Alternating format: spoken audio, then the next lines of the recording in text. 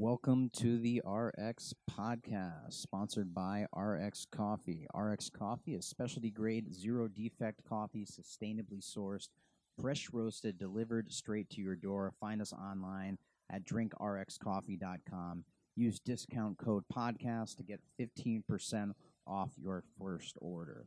Our guest today is Todd Goodwin. He is one of only 2% of board-certified hypnotists. Really enjoy talking to this guy. You can find out more information about their practice at miamihypnosiscenter.com. We talked about everything from human behavior to hypnosis. Really enjoyed this conversation. So without further ado, we're going to jump right into it.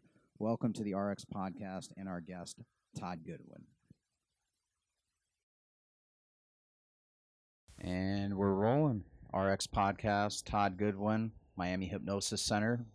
Not live, but we're here recording. One of only 2% of board-certified hypnotists. Welcome to the RX Podcast. Thank you, Connor. So you were just telling me a minute ago you're about to embark on a new journey in life, but one of the reasons why I wanted to do this podcast with you is because part of the theme of this RX Podcast is helping people build better humans, very health and fitness related, and your sole purpose of your job is to really help people out. And people have a misconception of what hypnosis is, the benefits of it. I've done it in the past with you, and the way I've tried to describe it to people is it's not what you think. It's not like you're just on stage, you're doing a bunch of things. People tell you to go rob a bank, whatever it might be. It's more like a time distortion of what seems like 5 minutes might be 30 minutes. And it's more like a really relaxation. I always felt like I was in that stage where you're not sure if you're asleep, you're not sure if you're awake, but I'll let you kind of explain what hypnosis is, maybe address some of the misconceptions of it, and talk a little bit about your practice. And you know, I've always enjoyed talking to you about neuro-linguistic programming and psychology and things along those lines too. Absolutely. Well, thanks for having me, and it's always a pleasure to talk with you. It's been a while. So I can just jump right in. Basically, hypnosis is the most attention-grabbing aspect of what we do. You know, whenever we go to any kind of event, someone says, "What do you do?" You know, it's not, "Oh, I'm a lawyer," "Oh, I'm a realtor." Not that there's anything wrong with that, but when you say you're a hypnotist, immediately that seems to catch people's attention, and either they're uncomfortable, like, "Ooh, don't look at me," or something, which is they're afraid you're going to hypnotize them. Yeah, and I said, well, usually people have to pay me a lot of money to have the privilege of being hypnotized, so I don't have that issue so much with that reaction. Usually, it's more, "Oh, wow, does that really work?" Or, "Oh, can I have your card?" Or what's that like? I've seen that on TV. So there are a lot of myths and misconceptions about hypnosis, and the simplest way to explain it is that hypnosis is a natural state of mind that we're all capable of. That is basically a speed learning or rapid learning state. And it's a state of mind, as you kind of alluded to earlier, that it's somewhere between the state we're in now, which is alert and focused, and being asleep. So technically, when someone's hypnotized, they're awake. But it's a different brain state, which they've measured through EEGs and other functional MRI, and they can see there are differences in brain activity. And essentially, it does feel very relaxed or very relaxing, but that's actually not even required as part of what hypnosis is. But hypnosis is something that people experience when they're daydreaming, zoning out while they're driving, and they're like, "Oh, how'd I get here?" And they weren't aware for a moment consciously, but subconsciously they were still driving the car. When people react emotionally to a movie or a video game or reading a novel and they get excited or tear up or something like that, that emotional reactivity is an indicator of being hypnotized. So, or if you watch a commercial and you start getting hungry, maybe they're showing melted chocolate pouring over something, and then you're really hungry, you want chocolate, or your mouth waters. That's another form of a hypnotic effect. So people are going in and out of a state of hypnosis pretty much all the time throughout the day. Virtually everyone can be hypnotized. It's completely safe. And the really important thing is not the hypnosis itself, because we all do that. It's what are you exposing yourself to information-wise when you're in that state. So whereas if people watch the news, usually they go into a state of hypnosis. Actually, just watching TV will do it. Within 5 to 10 minutes, typically their brainwave state has changed and they are in a form of tunnel vision. So you can get completely immersed in a TV show, not be aware of what's going on around you. And while that may be fine if you're just watching something fairly, innocuous, it can be dangerous if you're watching a violent movie or the news, which is really designed to manipulate you emotionally so that you buy stuff on the commercial breaks. Then you become hypnotized to be afraid, or hypnotized to be a consumer. Or you find yourself regurgitating all their information in a later conversation. Because does it, when you're hypnotized, like you're saying, it's the learning that you get during that. Right. So if you're in a state of hypnosis during the news, would that fall into your subconscious, and some of that information might be stored there for later use that you might not even want there? Potentially. I mean, it's called programming for a reason, TV programming. I mean, most people don't think about it, but when you watch TV, that's programming. So you're being programmed. And I usually advocate people don't watch the news, don't, live in a bubble, but, getting headlines once a week or something is usually sufficient. I say in South Florida, the most important thing you need to know is a hurricane coming. Other than that, you don't need to know the news today. I mean, if you're a trader and a stock market trader, that may be different. But for most people, 30 minutes or an hour of news a day is simply a recipe for higher stress. So coming back to hypnosis is basically, we all experience hypnosis. The question is, how are you going to use that state to enhance your life, if that's your goal, to improve certain parts of your life, how to remove certain negative programming that you've learned early in your life when you were hypnotized by your parents or teachers when you were a child, or society, limiting beliefs, things that disempower you, like, oh, I'm not good enough, or, if daddy left when I was a little boy, then, maybe I'm not worthy of love, or my coach yelled at me a lot, little league, so I know I'll never be good at, sports, something like that. So we learn these things early on that usually end up disempowering us and form the root of most of our emotional and behavioral problems. So while a lot of what we work with in our practice on the surface looks like, bad habits or addictions, emotional challenges like anxiety or stress or phobias, low self-confidence or motivation, really those are just symptoms. So the behavioral symptoms, someone drinks too much, they eat too much, and that's why they're overweight or they have issues in their life. That behavior is a symptom of an emotional challenge, usually stress or anxiety or fear or guilt or grief or trauma of some kind. And then that emotional challenge is also a symptom of some belief system or way of thinking, in which case you need to realize that that belief, which is the ultimate cause of their problems, is something they learn in their life. Because no one's born with low self-worth. No one's born craving alcohol or junk food. No one is born hating a ethnicity or race or one person over another. These are all things that we learned, and if we learned it, we can unlearn it. And hypnosis is simply just as I use it, what some people call hypnotherapy or consulting hypnotism. It's basically the same thing, but essentially we're helping people access an important, powerful learning state to effectively unlearn or dehypnotize them, unlearn these toxic and unhealthy states of mind, so that they can free themselves of the emotional and behavioral problems without relying on willpower or lengthy talk therapy or medication to do so. Now, I'm sure that it varies from person to person, but generally speaking, if someone does hypnotherapy, how many sessions does it take, or is this a prolonged thing? How does that usually work? Yeah, that is completely dependent on the individual and the issue, and that's one thing we determine when we do an initial consultation with someone. But that is a very common question. If I had to generalize, I would say it's very brief. I can tell you that, but it is a process, and it depends. But I would say that most of the people we see when they present with whatever issue they have, we see 4 to 7 times, over the course of, 2 months, 1 to 2 months. Now, is there a maintenance aspect to it also, like, getting the oil change in your car to come back once every year, twice a year, depending on how much you're driving? It's not necessary. It's always helpful, but it's important to remember that think about think about a gardening or landscaping metaphor. If you have weeds growing in your garden, you can analyze the weeds. You could analyze the type of weeds they are, and the genus and the species, and what particular strain of weed they might be, and based on their height and how they're growing, how long they've been there, and where they blew in from, and how they got there to begin with. You could study it. You could predict what will happen if nothing changes with that weed. It just continues to grow and overtake the garden. And that, first, for many people, is like talk therapy. It might be interesting and it might reveal some certain things, but ultimately you're still left with the weed.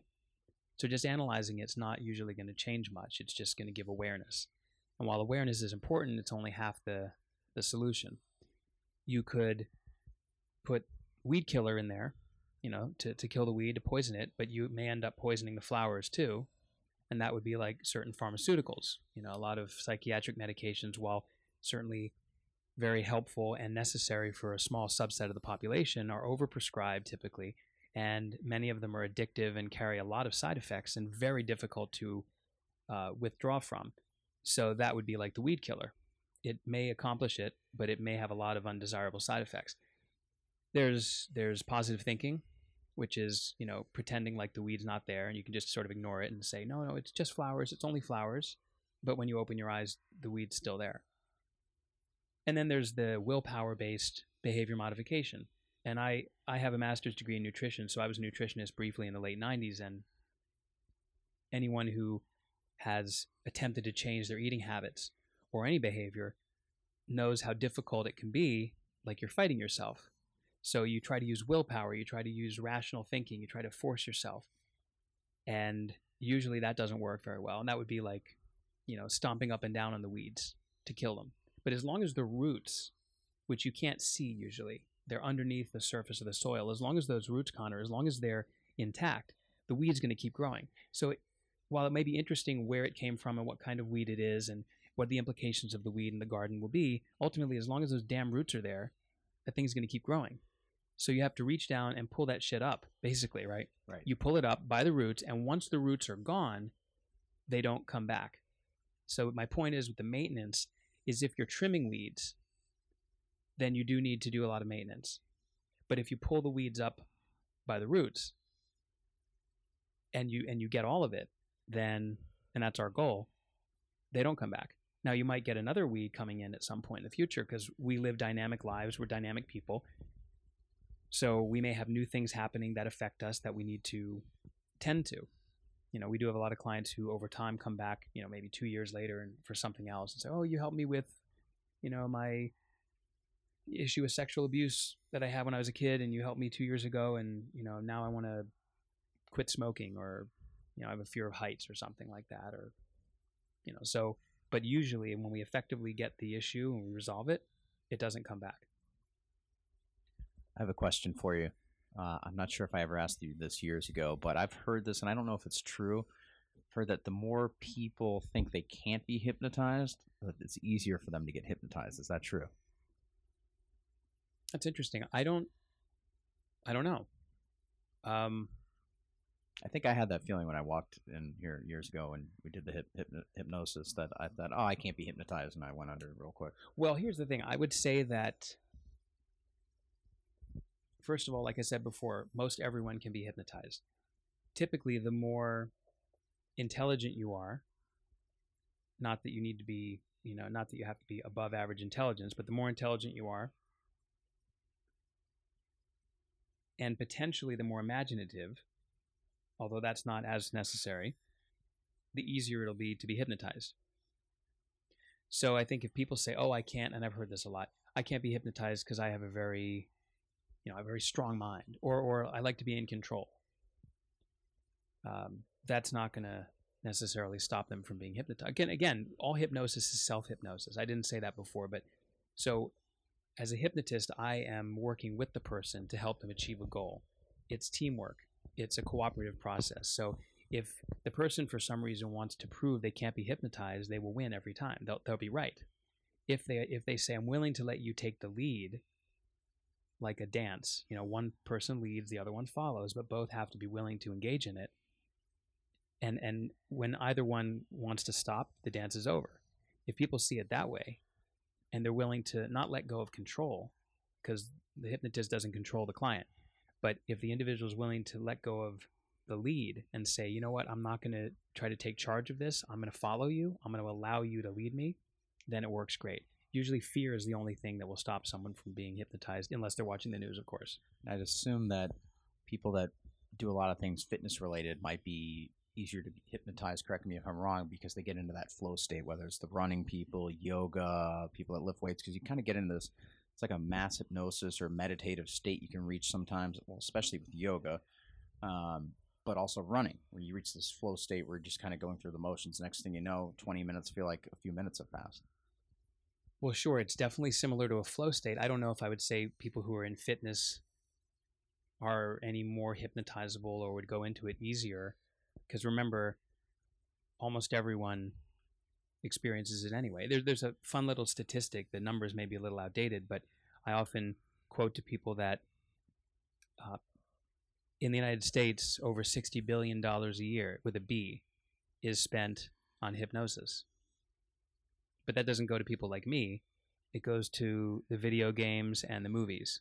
So if you total up the revenue for video game industry and the movies, and we're not even talking about, novels and certain TV shows like Netflix and all that. I'm just talking about classical Hollywood box office movies and video games. It's about $60 billion domestically. And people are doing that, with the exception of documentaries and things like that, which are a small portion. They're doing it for the imaginative and emotional experience of experiencing that video game or that movie. And so people go to a movie, they play the video game, and they get immersed in it. And however much time passes, when you're in that subjective experience, you kind of forget that you're in a movie theater, or that you're sitting there with your video game controller or what have you, and you feel like you're in the action. And when that happens, or when reading a really good like Harry Potter novel or romance novel and you get pulled into it, that is a hypnotic state. You don't need a hypnotist to do it. Again, we're just talking about you're getting different content in your mind that you're learning, and there's nothing wrong with that, but that's a hypnotic state. So I think it really doesn't matter what kind of person is, what they do with their life. Most people can be hypnotized in that way. And really what I say is come back down to the awareness of what you're putting in your mind. People talk about junk food and, we shouldn't drink that, we shouldn't eat that. And people who are health conscious, we want to have, a certain type of coffee that's X, Y, and Z, or we want to have a certain type of organic food. And that's great. It's just that what are you feeding your head? If you eat organic, but you watch the news constantly, or you're constantly exposing yourself to stressful input mentally, then that could potentially be worse than eating fast food. So food is information. It informs our genes.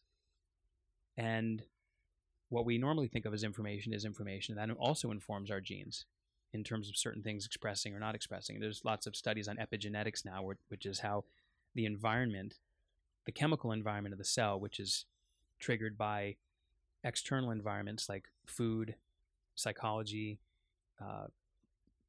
pollution, all of those things actually affect the expression of certain genes, the function of cells. So our physiology is affected potentially as much by what we're thinking as by what we're eating. And I think that's something where today in 2018, people are not aware of that nearly as much as they will be in the future. And that's really the next major improvement or step forward in healthcare, I believe, or really more from a grassroots point of view, is wellness from the mental point of view, and the causative factors of psychosomatic conditions. Like 80-something% of health conditions are stress mediated or caused by stress or influenced by stress. So if you can address that, whether you're using hypnosis to remove the stress-inducing beliefs, or make peace with something that happened in the past, or accept that you have no control in the world, or you're just doing something else, managing that, the emotional side, the mental side, is critically important to not only quality of life, but length of life too. I think that it's interesting you're mentioning so much about the mental state of wellness, because in the fitness world, everything's based primarily around working out and diet. but there's also the sleep aspect that's a huge function of it. And everybody always talks about the power of positive thought. You see all these people nowadays with all these quotes all over the internet. I mean, obviously we post about them on my social media also, but that's a real thing where it's the positive thought aspect and the wellness of thinking is a big contributor to how good is your workout going to be? How much are you going to be able to sleep? Are you going to be laying in bed late at night stressed out about things that are going to happen? Mm-hmm. So I think it's very important that people do those things. Read a book in bed or listen to it. I listen to podcasts all the time before I go to bed because there's darkness and I'm just hearing a voice, and it puts me almost in a hypnosis state. Sure. After 10, 15 minutes, and I'll set the sleep timer on it and fall asleep. But I'm in a dark room, so I don't have those blue lights going, and I'm not staring at something, reading it. So it's just me and my mind, and I'm listening to something interesting. And if I do fall asleep and it's still playing, then maybe subconsciously it's feeding me something positive. I always try to make sure it's something I can learn about too. For sure. Yeah, I think that's great. So, yeah, I mean, and that's the thing is the mind and the body are not separate. So it's not about, I need to take care of my mind, or I need to take care of my body, or I should do both. They're connected. Your mental state's going to influence how good your workout is. Your mental state's going to determine how well you digest your food. A lot of gastrointestinal disorders like IBS, gastritis, even Crohn's disease, colitis, all of these things are influenced by stress, and in some cases maybe caused by them. Immune problems, autoimmune issues, potentially even cancer is influenced by stress levels. Elevated stress, especially when it's chronic, suppresses immune function, which makes someone more likely to develop or proliferate cancer, more likely to get infections or have difficulty healing. So it's having the right attitude, and it's not, have a positive attitude, a can-do attitude. It's not all about the book, The Secret. You can't just think your way into anything. It's a combination of multiple factors. Yeah, and I think, you mentioned social media. If I can go on a little bit of a tear here, you may have to hold me back. But go ahead. This is a completely modern phenomenon with Facebook, Instagram, and the like, where people tend to post. It's designed to be addicting too. For sure, and there's a good reason for it. And without getting into the chemistry of it too much, although that means usually when I say that I'm going to get into it. But anyway, it's okay. But basically what happens is people post generally positive things. Now some people complain, and then there's an aspect of that as well. But people post these selfies where they're looking great. How many people do you see post a selfie of their beer gut or their belly hanging out? They do. That's usually a comedian. Exactly. And so usually they're posting their best. And there's a narcissistic quality that distorts what people viewing social media are actually perceiving. In other words, notice there's a like button on Facebook and a love and all that, but there's no dislike button. Because how many times have you seen something that you're like, watch on YouTube though? There's a thumbs down on YouTube. That's true. But again, that's Google, right, not Facebook. And you're either thumbs up or thumbs down, and I think that's actually healthier because at least you're giving honest feedback. On Facebook, it's not about honest feedback. It's about building a community to support advertising. And so it's not about accuracy or honesty. It's about getting everyone to reinforce other people.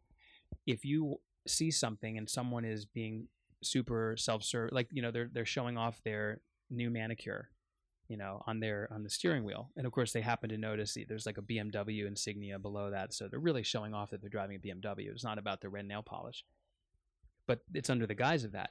This is a narcissistic tendency that people in our generation, or this generation, probably more than for quite a while before, has a problem with true self-worth.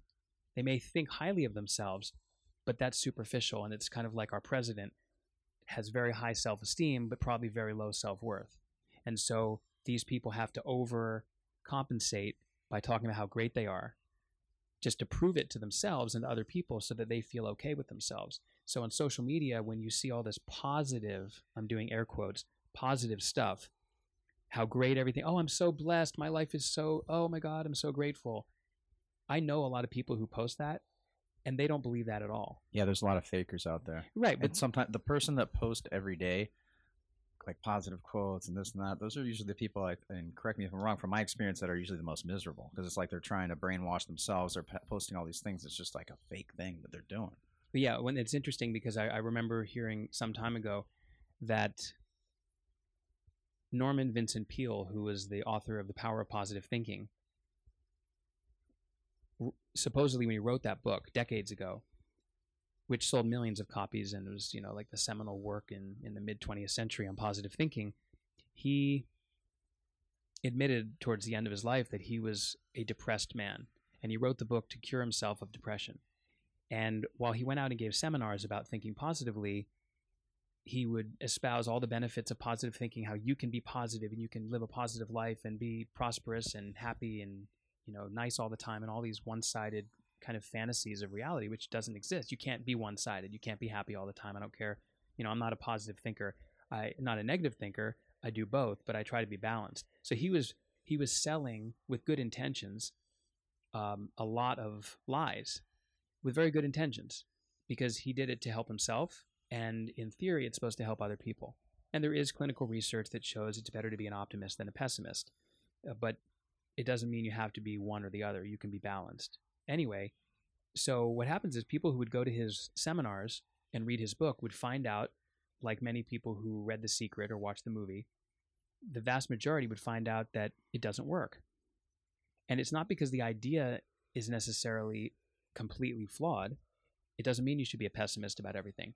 It just means that if you try to cut away half of yourself, your natural negative side, like the south pole of a magnet, every magnet has two sides, every coin has two sides. You can't eliminate the other side. So if someone is trying to be positive all the time and they realize they can't do it, and then they're thinking, wow, that guy is able to do it, I must have something wrong with me.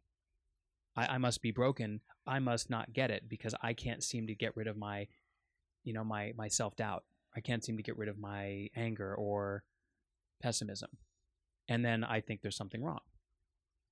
But what's wrong is not the person having negative thoughts. What's wrong is the person thinking they should be able to get rid of it.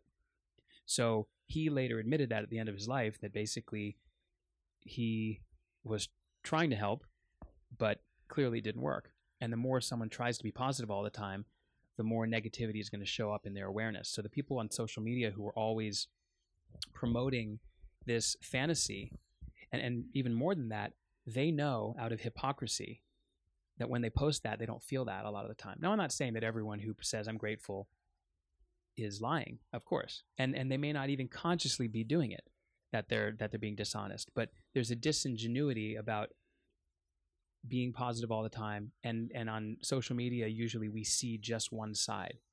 And we see the new car, but we don't hear about the car accident or how someone, the car blew up and that's how they got a new car. Or how the person wrecked the car out of their own fault, and that's why they have a new car. They just show the new car. So what happens is if you watch social media, if you're more of a voyeur than an exhibitionist, right, and you look at it and you see all this positive stuff, you might begin to think that your life is kind of boring, or that your life sucks, or that you're a loser because everyone else has this great body, which they may have photoshopped on their photo. The angles, the lighting, all those before and after photos. Totally. Or they bullshit exactly. Or they might show a picture where they're with some famous person or doing something and or talking about how successful their business is, and you don't even know how much of that is really true. And you look at your life, which you perceive holistically as, the desirable and undesirable, positive and negative stuff, but you're looking at only the positive in someone else. So this makes you feel, by contrast, like you're in bad shape. And you feel bad. And what do you do when you feel bad? You become more dependent on potential quick fixes. And that's where things like addictive behaviors and chemicals and those kind of things come in.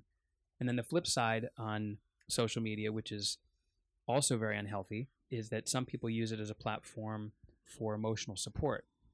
And someone in their family, their dog dies. To reaffirm their beliefs also. Yeah, that's very true.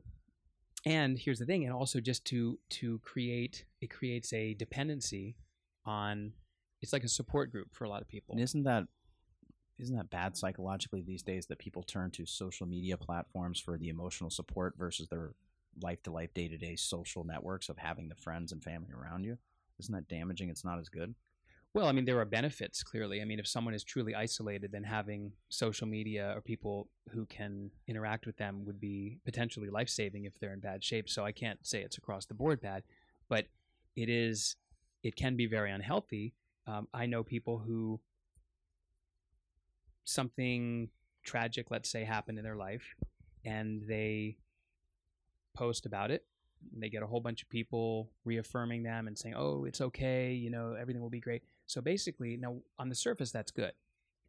People are reaffirming them, they're supporting them, but ultimately, if that person learns at an unconscious level that when I'm hurting and I talk about it, everyone rewards me, then at a subconscious level, this person learns, oh, I get love when I'm suffering, so I'm going to suffer more, so I get more love. I'm going to complain more about my problems, and then get all of my, get the emotional support, get the brain chemistry, the dopamine and the endorphins in the brain, which is how people get hooked on things like social media or drugs or gambling. And there's this dependency that the disempowered person, the person who needs support, what they get from talking about, oh, this month I got the flu again. It's been a tough winter, sick again. And people are like, oh, it's okay. You can do it. You go, girl. You got this. Right? Right. And so what happens is people learn that when I complain, when I show off my wounds, people pat me on the back. No one usually says, no one usually comments, get over yourself. You've been complaining for months. Go do something about it, because that person would be completely flamed by everyone around them. Right. Or unfriended. There's a saying that the only thing more contagious than a positive attitude is a negative one. But do you think that the reason why people do this, I'm just thinking from a psychological aspect, like kids, for example, they'll fall down, they'll get back up if nobody sees them, right? But the minute they fall down and everybody's like, oh my gosh, are you okay? Are you okay? Then they start crying. They make a big deal out of it. So maybe it stems from some of that subconsciously from when you're a child and you get the attention because they're not really hurt. But I guess that's the same, maybe your receptors are firing in the same type of way because you're getting that attention. Yeah, it could be. That makes a lot of sense. And then, of course, definitely when, if a child falls, if they're not really hurt, the parent can tell that they're not really hurt. And usually when they fall, they're not. It's really best to not give them a lot of attention. You say, okay, all right, well, you're all right. Let's get up. And the kid will usually look at the parent for input on how to behave. And if the parent is upset, the kid plays right into that. So you're very right that could be where it's learned. But people can learn at all times in life or unlearn. So if someone learns from some emotional challenge in life that being coddled and supported is a real benefit to them. I mean, it is a benefit. It feels good to know that we're, liked, or we think we're liked. They're going to keep doing it. And this is part of the trap of support groups, divorce support groups, anxiety support groups for people who have, had a miscarriage. I mean, I say that I know someone who did that, who had that, and she was in the support group, online support group, for 3 years or 2 years, and basically said that she and those people in a support group, which and they didn't have any expert in mental health kind of moderating it or mediating. It was really just the group of women. She said, well, people in the real world don't understand. And if you look at what she's saying, the real world, which means if you're not in the fantasy world of the support group, the imbalanced perception of the support group, where life is unkind and so you need to lift each other up, then you just don't get it. So you, who have never experienced something like this, you've never experienced the loss of a child like that, you don't get it. Don't talk to me about getting over my issues because you don't understand. And while I have compassion for someone who's gone through that, that's a very disempowering mindset for them to have. Because any of us can get over our issues if we shift the way we think about it. And if people defend their problem or defend the quote treatment of that problem and then become effectively addicted to the treatment, then that itself is a new problem. So they're either addicted to the treatment, and it's not just the medical treatment, because some, we talked about some drugs are addictive as treatments, but really the more addictive is the social reinforcement. You just got my mind thinking about being younger, and I'm not much of a drinker at all anymore these days.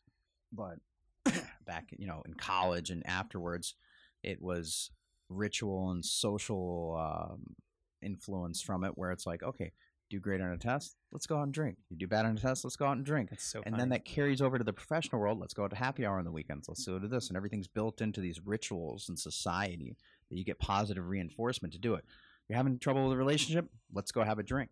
But you're putting a depressant into your body that's going to mask it for the short term, but it's going to exacerbate that problem going forward. And then there's that, if you have that, I guess, addictive personality, you fall into those stages of addiction where maybe you weren't physically addicted to something, but because of the social influence and the ritualistic nature of it, that you fall into these patterns of maybe it's using a drug or a pill or alcohol. Yeah, absolutely. And it's funny that you mentioned that, because the seminar I was telling you that my wife, Gina, who's also a board certified hypnotist, and I just did a couple weeks ago, one of the examples we gave was, our team just won the championship. Let's go get wasted. Oh, our team just lost. Let's go get wasted. Or I just got fired. Oh, that's too bad. Let's go get drunk. Let's go get wasted. Oh, I just got a promotion. Hey, that's great. Let's go get drunk. And it's true. And so the point is that those rationalizations, rationalizing. You see the word there? You can play with that. The rationalization of why we drink is usually completely wrong. We're not drinking because, we had a tough day. We're not drinking because we got fired, or we got a promotion, or we're getting married, or we're getting divorced. And some people, when they get divorced, they can celebrate it. Others, they need sympathy. Whatever the case is, that's not why. We're just using that as a justification for why we're doing something. We don't really understand why we're doing it. People usually drink alcohol. I'm not talking about one glass of wine. I'm talking about excessively for one reason. They're feeling uncomfortable at some level. They may not be aware of it. And they've found in their life that when they drink excessively, or even a couple drinks, they feel better. It's that simple. Followed by feeling bad for a day or two. Yes, but isn't it so easy to forget that?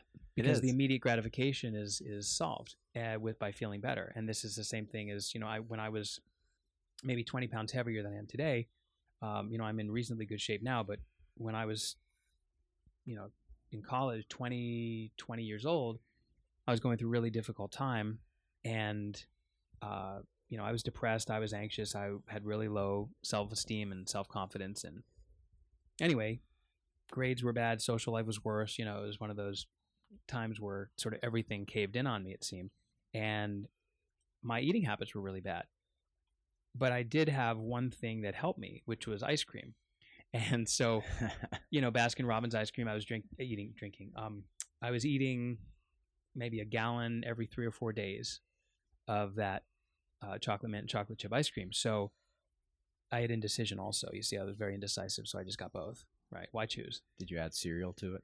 I didn't. I'll have to next time around. The reason why I bring that up on the first podcast, the guest Christian Bizzotto, who owns a gym and he's lost over 100 pounds, he talked about when he used to eat a ton, and he was extremely overweight. He said he would eat ice cream and add cereal to it, and he'd get a giant tub and just add the cereal to it. Hey. That's why. So this is like a reoccurring theme now. Well, maybe that's why he was that much heavier than I was. I was only, cereal, yeah. Had trouble with buttoning my More pants. Carbs and sugar. Totally. But anyway, the point is with that is that gave me immediate, it made me feel better for 30 minutes or an hour. But then afterwards I realized, oh shit, I just gained another pound. And maybe the next day I'd feel kind of crappy from like a sugar crash. But yet we still have this desire to do that, to meet our immediate needs, even at the expense of our long term. Everybody will sacrifice a few seconds to minutes of mouth pleasure to do something that's horrible for them and make them feel bad sometimes immediately afterward. Yeah. So I do want to address one thing you mentioned. I don't believe there is such a thing as an addictive personality. I was going to ask you that question. Yeah, I think that's BS. People have been telling me I have that my whole life. Like when I do something, I'm 100% or zero. There's not much in between. It's like, oh, you have an addictive personality. You do this, you do that. Well, hopefully you've never had a therapist tell you that, because when you have an authority tell you something, or maybe a parent, someone with real authority, where you're giving your power away to that person, and letting them influence you, you could have been hypnotized into believing it. And if you weren't as self-aware as you are, or weren't as conscientious of your own thoughts, then you might have accepted or swallowed hook, line, and sinker the lie that you have or are an addictive personality. Quite honestly, I think that's bullshit. I mean, I can't speak to you specifically, but in general, I don't think that's accurate. I think when someone says an addictive personality, they're referring to someone who easily is attached to a variety of different addictive tendencies, right? They could be chemical, they could be personal, they could be behavioral, or any combination. You know, it could be, oh, I'm a sex addict. Oh, I'm a, social media addict. Oh, I'm a gambler. I drink, I smoke, I do drugs. I can't stop watching something on Netflix, whatever. Really, ultimately, it's all the same in terms of brain chemistry for the most part. And so it's not about addictive personality. It's not a personality type. It is simply a sign that that person, in that case, is disempowered, and the degree of their disempowerment dictates how many behaviors or interactions with external sources of immediate pleasure they need in order to feel okay. So the person who, just smokes and doesn't have any other, quote, addictive tendencies might not be labeled as an addictive personality. But the person who, smokes a pack a day, tends to overeat, has, compulsive drinking tendencies, and goes to the casino a lot, most people would say, wow, that guy is, an addict or an addictive personality or something. When really, I will say, if you show me a person like that, I will point to someone who is truly unfulfilled in their life. They have this ongoing, gnawing, underlying stress or anxiety. They're unhappy on some level, no matter how they might portray the opposite on the surface.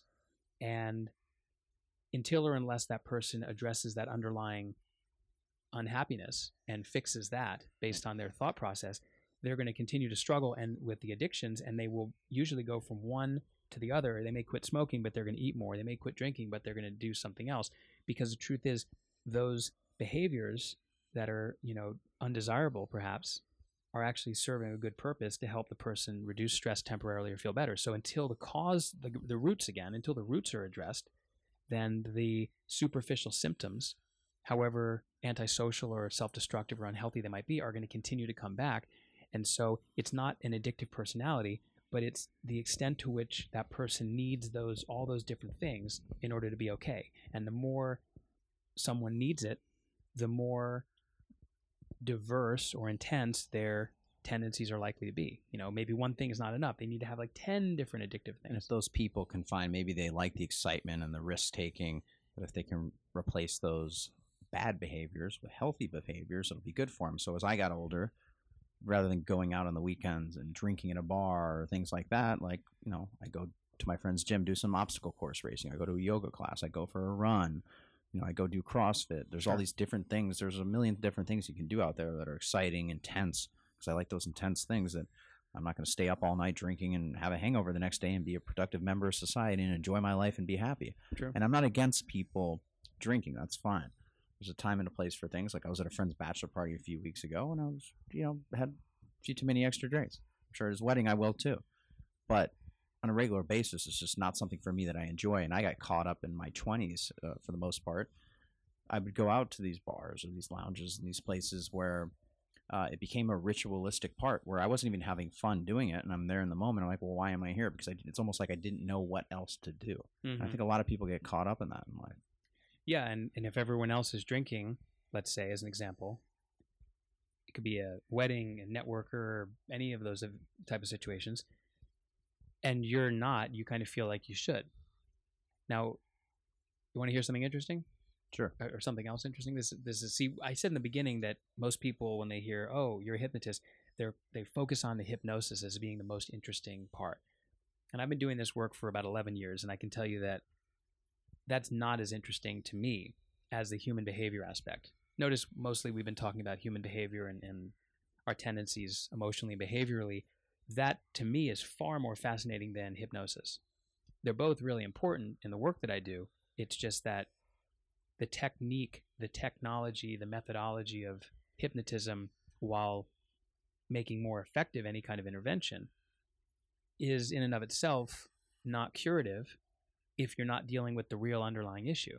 So the assessment of the person's individual issue, the understanding of the human condition, I think, is far more valuable. And that's what we're talking about. That's that awareness, that being self-aware, that consciousness that so many people lack more and more today, that we're asleep due to, the media and environmental influences and food that numb us and, those kind of things. So, when I totally, what was I saying? Talk about the human behavior, but to piggyback on your point, though, I feel like the older you get, the more you become self-aware of things. And look, you're not the person you were yesterday or 5 years ago. You're like most people, I say, are trying to improve themselves daily. They're not trying to go backwards. But it's taken me over 3 decades to really realize, especially living in a city like Miami for 12 years, I don't give a shit about the glitz and the glams or certain material things that I used to. For sure. It's more about, okay, what's going to make me happy? Is what I'm doing business-wise, or sitting here having a conversation with you, talking about all these things. I always enjoy our conversations. Those are the things that make me happy. Going out, doing those things. So what's going to make you happy? What's really important in your life? And a lot of people, I feel like these days, can't really answer those questions because they're caught up, like we talked before, under the guise of social media, and they're a slave to the looking glass. Like a comedian had a bit one time about if you took people, the pilgrims, and you put them in today's world, and they looked at all these people looking, they're a slave to the looking glass, your computer, your phone, your TV, everything that you're doing. Being programmed constantly by a little device. Exactly. The TV Pro. One of the things I definitely want to ask you about, even maybe we lost our train of thought there. No, I got it back, but if you want to. You got it back? Just I'll real let you go ahead, okay. And then I got a question two questions really, one specific I want to ask you about. So. Okay, so just when I wasn't sure what I was supposed to say, where my train of thought was, the train came by and picked me up again. So basically, the interesting thing when it comes to drinking alcohol, let's say, is that, let's just say you have people going to a networker or a happy hour or a dining event where you're sitting at a table with 10 other people. And let's just say you go to that situation and you've decided, I really don't want to drink anything. I'm going to have water, iced tea, for whatever reason, then that's irrelevant. But everyone else is getting wine or something. And then there's this, maybe you have some kind of discomfort. You're like, as the waiter's going around and pouring wine, coming around to you, you're thinking, maybe I'll just get wine. Because we don't want to have to explain why we're the only one not drinking and what the reason is. And even if it's no one's business and it doesn't mean you're an alcoholic, you just choose not to do it for any reason. We just say, I'll have a wine. And then of course you think about, how is that any different from peer pressure when you're 15? You're still trying to figure out your social identity, and you form your identity as you individuate and separate from your family identity, your parents, and rebel against that and forge your identity as part of a social group. And it all depends on whether your social group is going to be the kind that smokes and drinks and gets in trouble, or the kind that is maybe more socially acceptable or healthier. But ultimately, a lot of us, if we don't really know who we are at that age, and most don't, we tend to fall in with potentially groups that are bad influences. And I say bad in quotes, but that's what our parents would say. Oh, they're a bad influence. Well, but they make us feel good. They make us feel accepted. And then we associate those behaviors. The smoking, average age of smoking when people start is about 16. So that's completely due to a socialization effect and nothing else. Drinking would be that early if it were legal. And so what happens is when we're adults and we're at a social environment and we feel like I really should drink something, not because I really want it, but because if I don't, then I'm going to be the outsider. How do you suggest people, everybody, I feel like everybody in the business world's been in that situation you're talking about, the dinner table, where everybody's ordering a glass of wine or a drink, and they want to do a cheers or a toast. And you're sitting there and you're thinking about, well, I want to work out tomorrow or tonight, and I'm on a diet. I don't want to drink. How do you suggest people deal with that, Madeline? I had a client. Or is it like Nancy Reagan, just say no? Well, yeah. I mean, it's sometimes not that easy, but yes, strictly speaking, you can just say no. I think it really comes down to what kind of person do you want to be? Now, most people are followers. Most people are secretly begging to be led. Most people are sheep, and there's a shepherd somewhere willing to lead them. And sometimes our shepherds are do not have our best interest at heart, and usually they don't. They have their own. If you are a leader, whatever that means, whether you choose to be a leader of a company or a leader of a movement or a tribe, or you want to be a leader in your own life and not just a follower that just goes with the flow of whatever the waves are bringing in that day into the shore, then you owe it to yourself to follow through with what is important to you. And if working out the next day or avoiding alcohol for a period of time is important, using this example, then to be a leader is to say, in your mind, no matter what anyone else is doing, I'm going to have the soft drink. I'm going to have the water, the iced tea, the spritzer with cranberry juice, whatever it might be, because you are in charge of your life and you're leader. You're the leader of yourself. And ultimately, you're the one who's going to bear the responsibility and the consequences of your actions. No one else will. If you drink too much, even if it's one drink, and it affects your performance the next day, no one else is going to suffer. It's you. So when we kind of regress to this teenage need to be accepted, even if we're a bunch of people in suits and business outfits. I like to call those costumes. Right. Well, then the thing is, we're still, in many ways, most people are still children, but they just in big kids, bodies.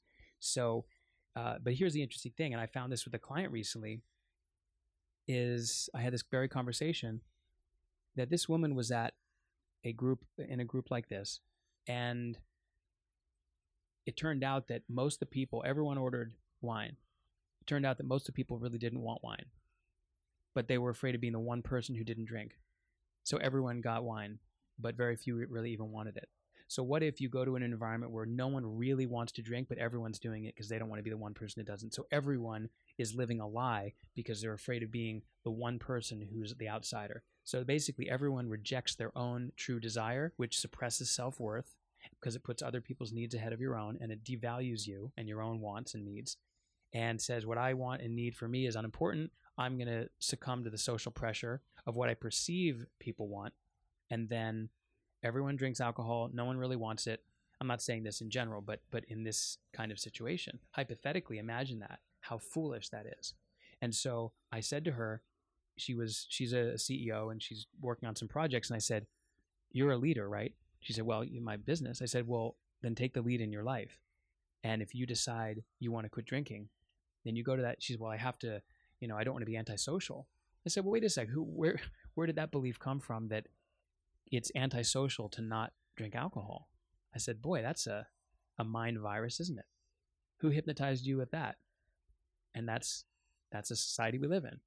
So she had this belief, like I talked about the root issue. Now, there may be other things going on in her life, but for this particular environment, she had a belief, Connor, that said, basically, to be social with potential clients and business associates, I need to drink alcohol.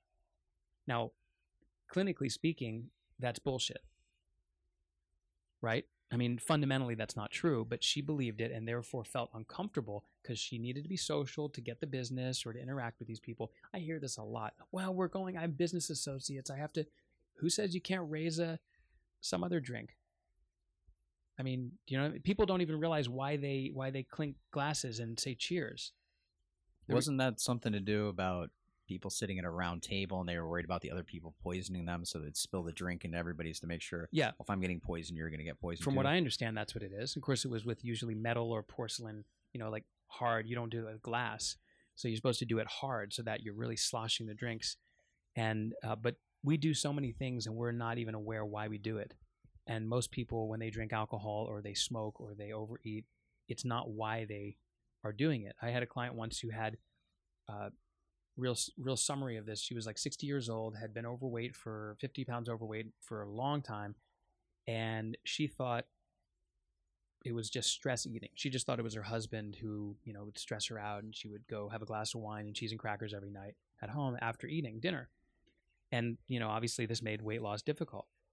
And as we were working on that through one of the techniques we were doing, we were working on the root of the feeling of stress. And basically it brought her back to a memory when she was 7 or 8 years old, where she believed for the first time that her father didn't really love her.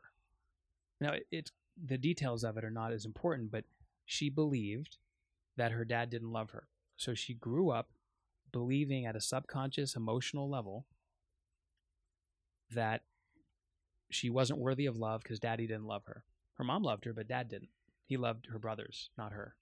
So she grew up with this kind of hole that she was always trying to fill. Did she become a stripper?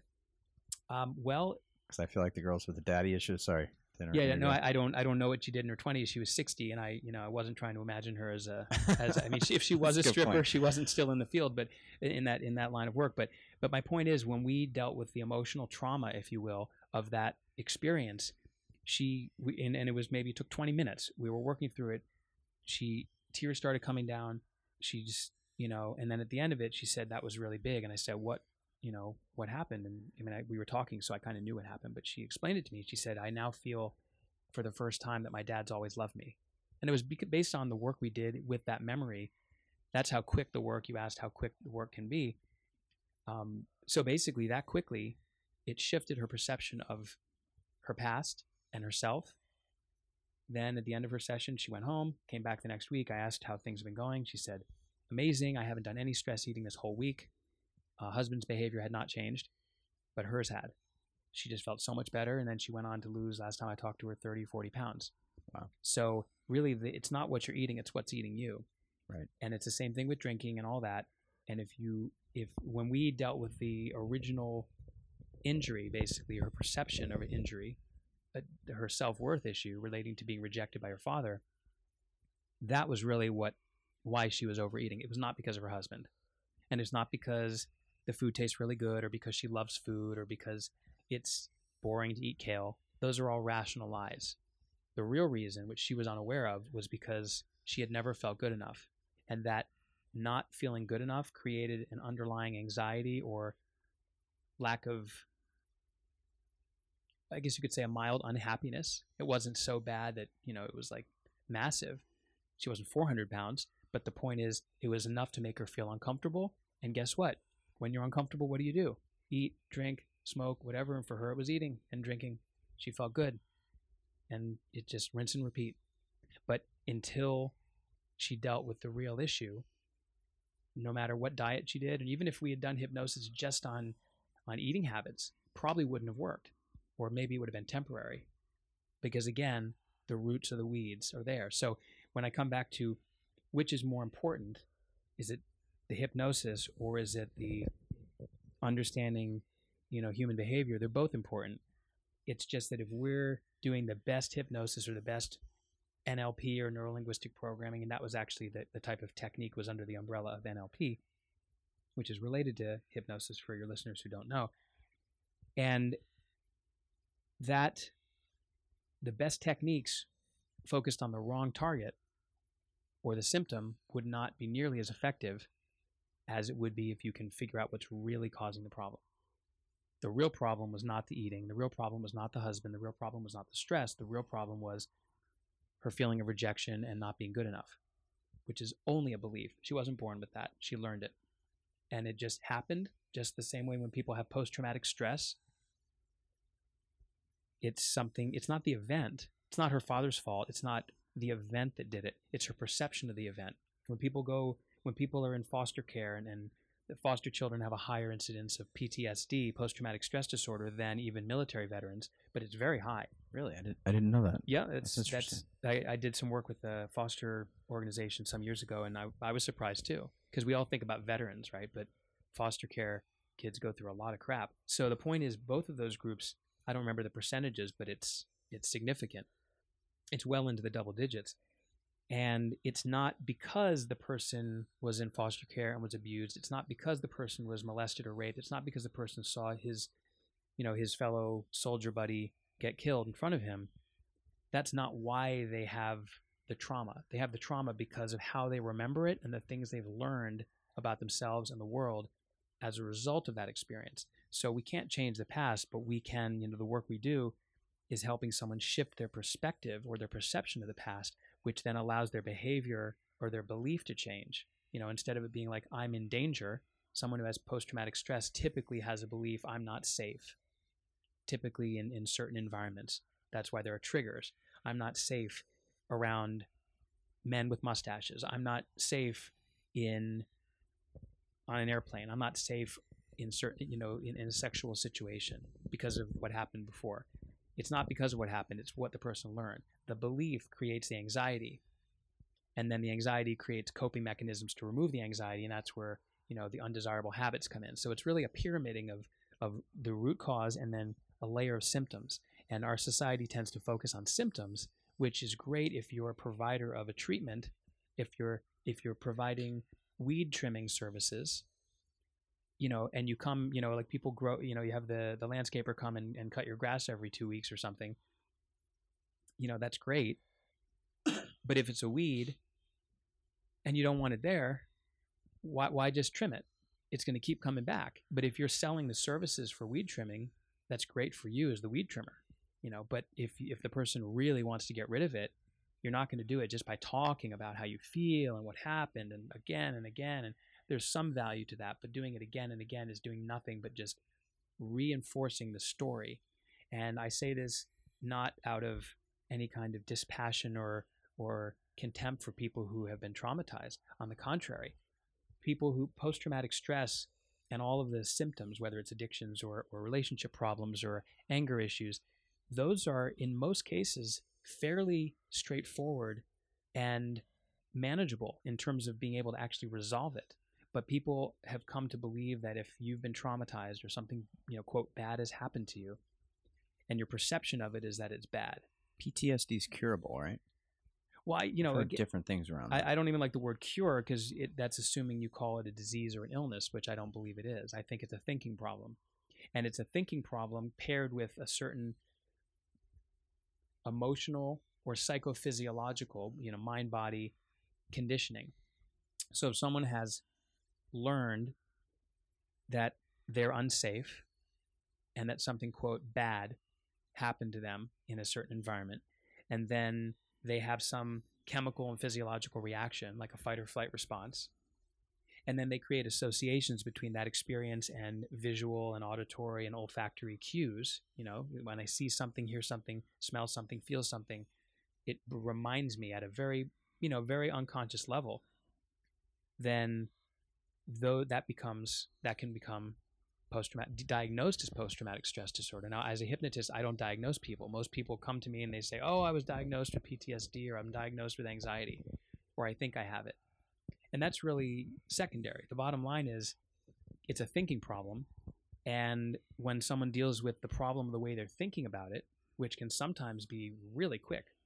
I've seen people who were raped by multiple men in the same setting. A woman who found her husband in his car having blown his head off, and she wasn't able to sleep for 10 years without taking sleep meds. All kinds of things. My wife, Gina, she's seen someone who was a sex slave who was sold into that by her mom from teenage years. I mean, there's a whole bunch of things that are really objectively... Do these things ever haunt you, some of the things that you hear? No. Okay. Because, I think partly because we don't dwell in the woundology. We don't dwell in the problem. And do the two of you hypnotize each other to do hypnosis therapy? Actually, sometimes we do. I mean, she's amazing. And so sometimes we can do self-hypnosis, but it's always better to have someone objectively. And so we do that. But so the point is, with all these things, we've seen people with what you would objectively say are, extreme, awful kind of things that no one should ever have to go through. And yet, in all these cases and many more, we were able to pull the roots out, that the thorn that was in their side for all these years, causing them to scratch and itch, and put anti-itch cream on it to deal with the discomfort, or painkillers, when it's like, well, why don't we just pull the thorn out? And the thorn was the event, what was the perception of the event or events or experiences in their life. And a client recently that I finished seeing months ago, she was referred to me by a personal trainer. She was very overweight. And basically what happened was, when she was probably 30, when she was 12, her mother took her to a doctor for something. And basically he molested her in full view of the mother under the guise of a medical exam. And her mother did nothing. They never talked about it. She knew it was inappropriate and wrong for the guy to do that the daughter was. And then several years later, when she had sex for the first time, boom, she started gaining weight. Her thyroid got imbalanced, and she gained well over 100 pounds. And ultimately, it was really her body's response. Yeah, that's Wow. what I believe. And when we dealt with the not only the anger at the mom, but that was also a symptom of who knows what her mom was thinking. You know, her mom had also been abusive to her, so who knows what was going on there. But ultimately, her shame and her anger and her anger at herself for allowing the doctor to do that, because she resisted at first, but he persuaded her, and she could have fought him off. It wasn't like she was 5, but she didn't. And a lot of people who are raped or violated in that way blame themselves for allowing themselves to be in that situation, even if it's not their fault at all. So she had to forgive herself. She had to, forgive or accept the doctor who did this, and her mother. And then once she was able to do that, the emotional eating went away. Wow. So, and I haven't done the follow-up to know if her thyroid became balanced, but that's also possible too, because our physiology is influenced so heavily by our thinking that when our thinking changes, then our cells change, the chemistry in our body changes, and hormones can get balanced. Stress levels come down. One of the things I wanted to, a couple of things before you talk about your practice at the end. Well, there's a couple questions I wanted to ask you. I know one of them you mentioned before, but I just want to address it for the listeners out there. But first of all, what is the history of hypnosis? I know I have Google and I can look this up, but I don't really know. And I'm sure, you being in hypnosis, you would know this. Yeah, well, in the mid to late 19th century, there were people called mesmerists. And this is, Anton Mesmer, who was, mesmerizing people. He was just some guy in the, in the late 18th century. And that's where the word mesmerizing comes from. Exactly. So he basically, well, not to get too far into this because this is not really hypnosis, but basically he had certain things where he would work with people who had what we would probably call neurotic tendencies today, or, certain emotional issues and certain health issues. And he was a doctor, and he found that he was able to cure them of that by inducing, what he thought was some energetic fluid that went through all things. He called it animal magnetism. It's not the same as we think when we attract a woman or a guy. That's animal magnetism. It was some sort of phenomenon. And what was really happening was he was actually using the power of suggestion after inducing a state of hypnosis that he was unaware that was what was happening. He thought it was something he did, and that is some power that he had. So eventually he was ridiculed and run out of town, basically, for being a charlatan. But yet these physicians in the 19th century, because the early hypnotists were all physicians, they practiced some form of mesmerism, and they were studying it. And there was a guy named James Braid, who was a Scottish physician, and he was the man who coined the term hypnosis. Hypnos is the Greek god of sleep. So he thought that these patients of his were sleeping. And in fact, they were not asleep. They were hypnotized. But if you look at someone who their eyes are closed, they're very relaxed, there's other physiological markers of being deeply relaxed, or in many cases, completely immobile, not because they can't move, but because there's a lack of voluntary movement typically, they look like they're asleep. So he called it that, and the name caught on, and realized later on, regrettably, that it was not sleep. It was a distinct state, but that's what it was called. So that has led to a lot of misconceptions over the years. But basically, the brief history of hypnosis is that in the second half of the 19th century, it was used primarily for medical purposes or for helping people with psychological issues, or it was even used as a form of anesthesia before they invented painkillers. They did amputations and surgeries. James Esdale was a physician who worked in hospitals, trauma hospitals in India, and he, would amputate people's legs and stuff under a hypnotic or, hypnotic state, and reduce the mortality rate from 25 to 5% in that hospital because of that kind of intervention. So that's amazing. It's kind of the early days of anesthesia. Exactly. And it still can be used that way for people who, I've done that when I've had several dental procedures, drilling my teeth and getting fillings replaced. And I've, the last 3 times I've done that, I've opted for no Novocaine, and I just did self-hypnosis. How do you do self-hypnosis? Well, it takes some practice, but ultimately it's just about regulating your Is this state of something you mind. can watch like a YouTube video on? Probably, I don't know. I mean, I'm sure there's some good stuff out there, but ultimately there's many different ways of doing it. But ultimately, it's about focusing your attention on something, excluding one thing, bringing your awareness to something else, and managing your emotional state or physiological state. You know, people pain is directly linked to stress. So when someone is stressed or fearful, they're more tense, more likely to have elevated pain sensitivity. And so when you reduce that and then you focus on something other than the belief or the perception that something that's happening to you is painful, then you can reduce that pain, whether it's chronic or acute. But ultimately with hypnotism, it pretty much, when Freud in the late 19th century, he, the father of psychotherapy, he first learned hypnotism, and because of his own emotional issues was unable to have real eye-to-eye contact with a lot of people, his patients that he worked with. So he was not able to be an effective hypnotist. So he abandoned that, developed free association as his way of communicating with the subconscious. And when he became really popular, clinical hypnotism fell out of favor. So in the first half of the 20th century, the only hypnotists to actually keep the field alive were the stage hypnotists, the comedians, the ones who did it for entertainment purposes. And they pioneered a lot of really impressive techniques for quick hypnotic inductions and kept people interested. And then in the mid 20th century, a fellow named Dave Ellman, who was primarily vaudevillian and an entertainer, stage hypnotist, he trained dentists and medical doctors on how to do hypnosis for their patients. So that brought a lot of legitimacy to it. And so that's where the term hypnotherapy came from. And then from there, it's just grown. And today, our profession is a separate and distinct profession from psychotherapy and from medicine. We're not healthcare practitioners. It's kind of on the border of a lot of these areas, but it's at a greater level of awareness and acceptance than ever before. And it's just continuing to grow as people realize that they don't need to be dependent on a system. They can be empowered and take back control of their health, starting with the way, that we think. How did you get into hypnosis and decide on this career choice?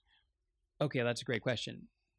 Well, remember earlier I told you when I was 20 or so, and I had a really difficult year in school, I was overweight, I was miserable, and ultimately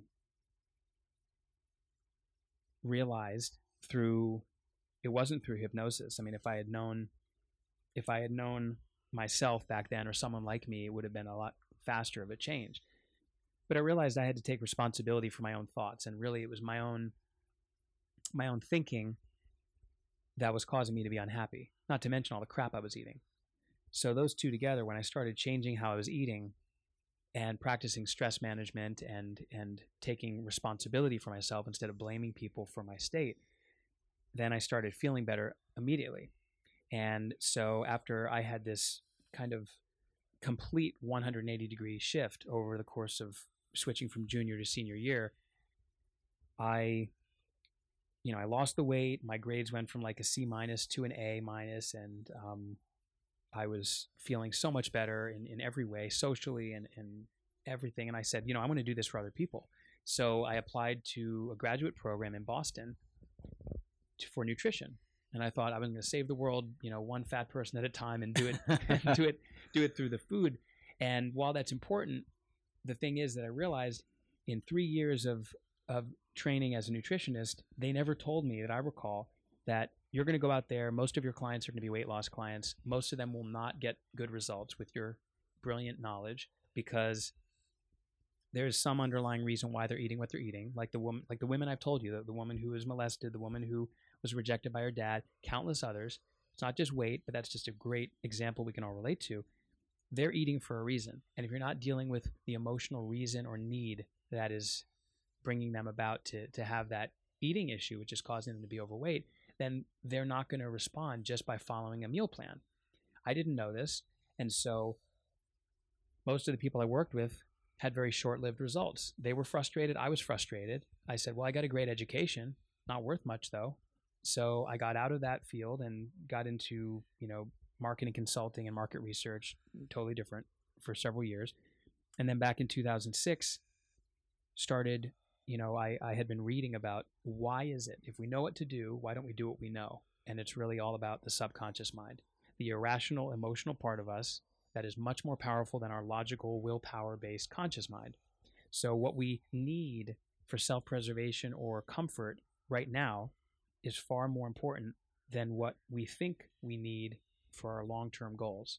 And this is why people sabotage themselves. This is why we have internal conflict, like an angel on one shoulder telling us to eat healthy, and the devil on the other saying, come on, just have a piece of pizza. It's just one slice or just one pizza, or you can work out tomorrow. Oh, I worked out this week. I can have the cheesecake. So we have this internal battle, and usually the subconscious wins. And so I figured out through my research that hypnosis and NLP, neuro-linguistic programming, are the two methodologies that are most effective at shifting the subconscious. And until you do that, all of the superficial behavior modification or talk therapy is going to have limited effect. And so then I studied and I trained with an expert, a couple different experts who mentored me in the field, which is how it works in our field, became certified, and then in 2007 opened the Miami Hypnosis Center. One other quick question. Sure. Because I know other people have asked this all the time. Can you hypnotize somebody into falling in love with you? Not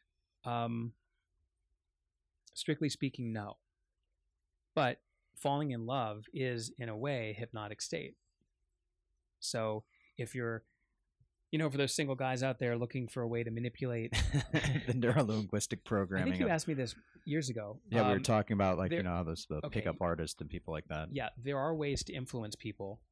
There are certainly the things that I do can be used in a manipulative way or an unethical way. After all, who do you think designs a lot of the ads that we see on TV? I'm sure they know, some of those people know what I know. They know how to use... dig into the history of public relations, obviously. Propaganda, right? So we have to know how the mind works and how to manipulate people with emotion and with images and music. And so, yes, you can influence people, but not fall in love with you. You can, if someone is on the fence, you can push them over.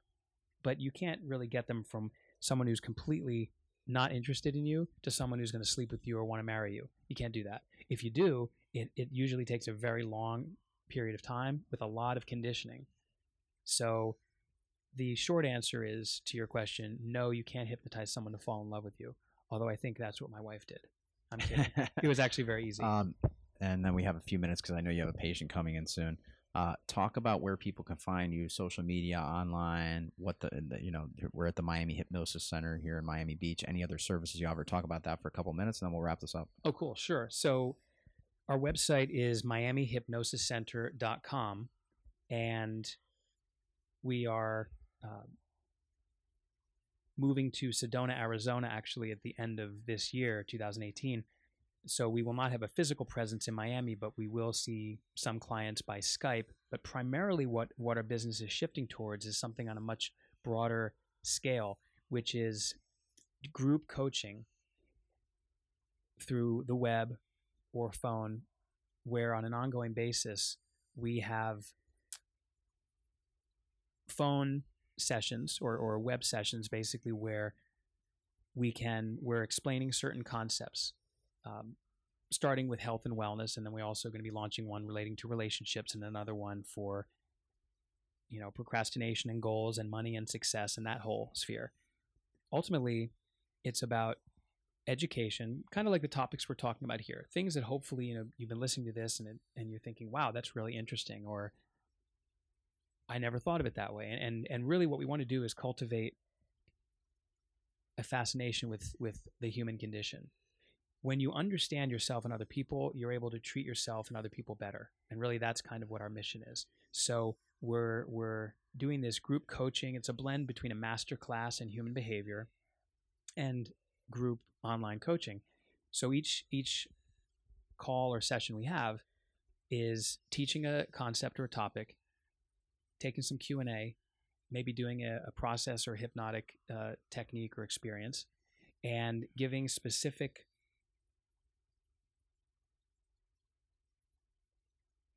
homework or suggestions for how to integrate those learnings into your life over the coming weeks. It's great if you learn something really interesting, but if you don't do anything with that information, then it just gathers dust or disappears. So the key is not just education, but integration and then activation. If you can do all three of those things, then you learn. And so this is going to be part of an annual membership program that we have that people can, over the course of a year, continually grow and progress and bit by bit resolve a lot of the issues they have in their life, whether it's relationships or health and wellness or personal, professional, goal-related issues. So that's the primary thing. And we also have some retreats that we're doing in Sedona, which is an amazing place in Arizona, truly like heaven on earth in many ways, and seminars and other sort of things. But primarily, people can find us at miamihypnosiscenter.com, and we'll continually update that page with more information even after we're no longer physically here in Miami. How long will you be physically here in Miami for? For another, till the end of November. Till the end of 5 November. months Okay, from now. so people can still come out here if they want to seek your services. Sure. Because we'll probably release this in the next couple of weeks. Sure. I have one I recorded yesterday with Omar Cordero, who started several different companies before, mainly in the fitness industry. So probably going to release that one, and then we'll release this one. I'll let you know ahead of time in case you want to, I'm sure you'll want to listen to it or promote it at all. I'd love to listen to it. I'd love to hear what I had to say. Is there anything else you want to touch on? Because I know we have it's 12, just turned 12:58. I know you have a patient coming in. It's always a pleasure to talk to you. Yeah, you too. I feel like I could keep going. We're at an hour and 20 minutes. I could keep talking to you for a long by time. the way, we'll have to do this again. I talk for a living. I love this stuff, and as you can tell, it's really interesting, and so sure, anytime. Yeah, we'll definitely have to do it again. Thank you got very it. much, Todd Goodwin. We are wrapping this up. Thank you for being on the podcast. Thanks, Connor. Take care.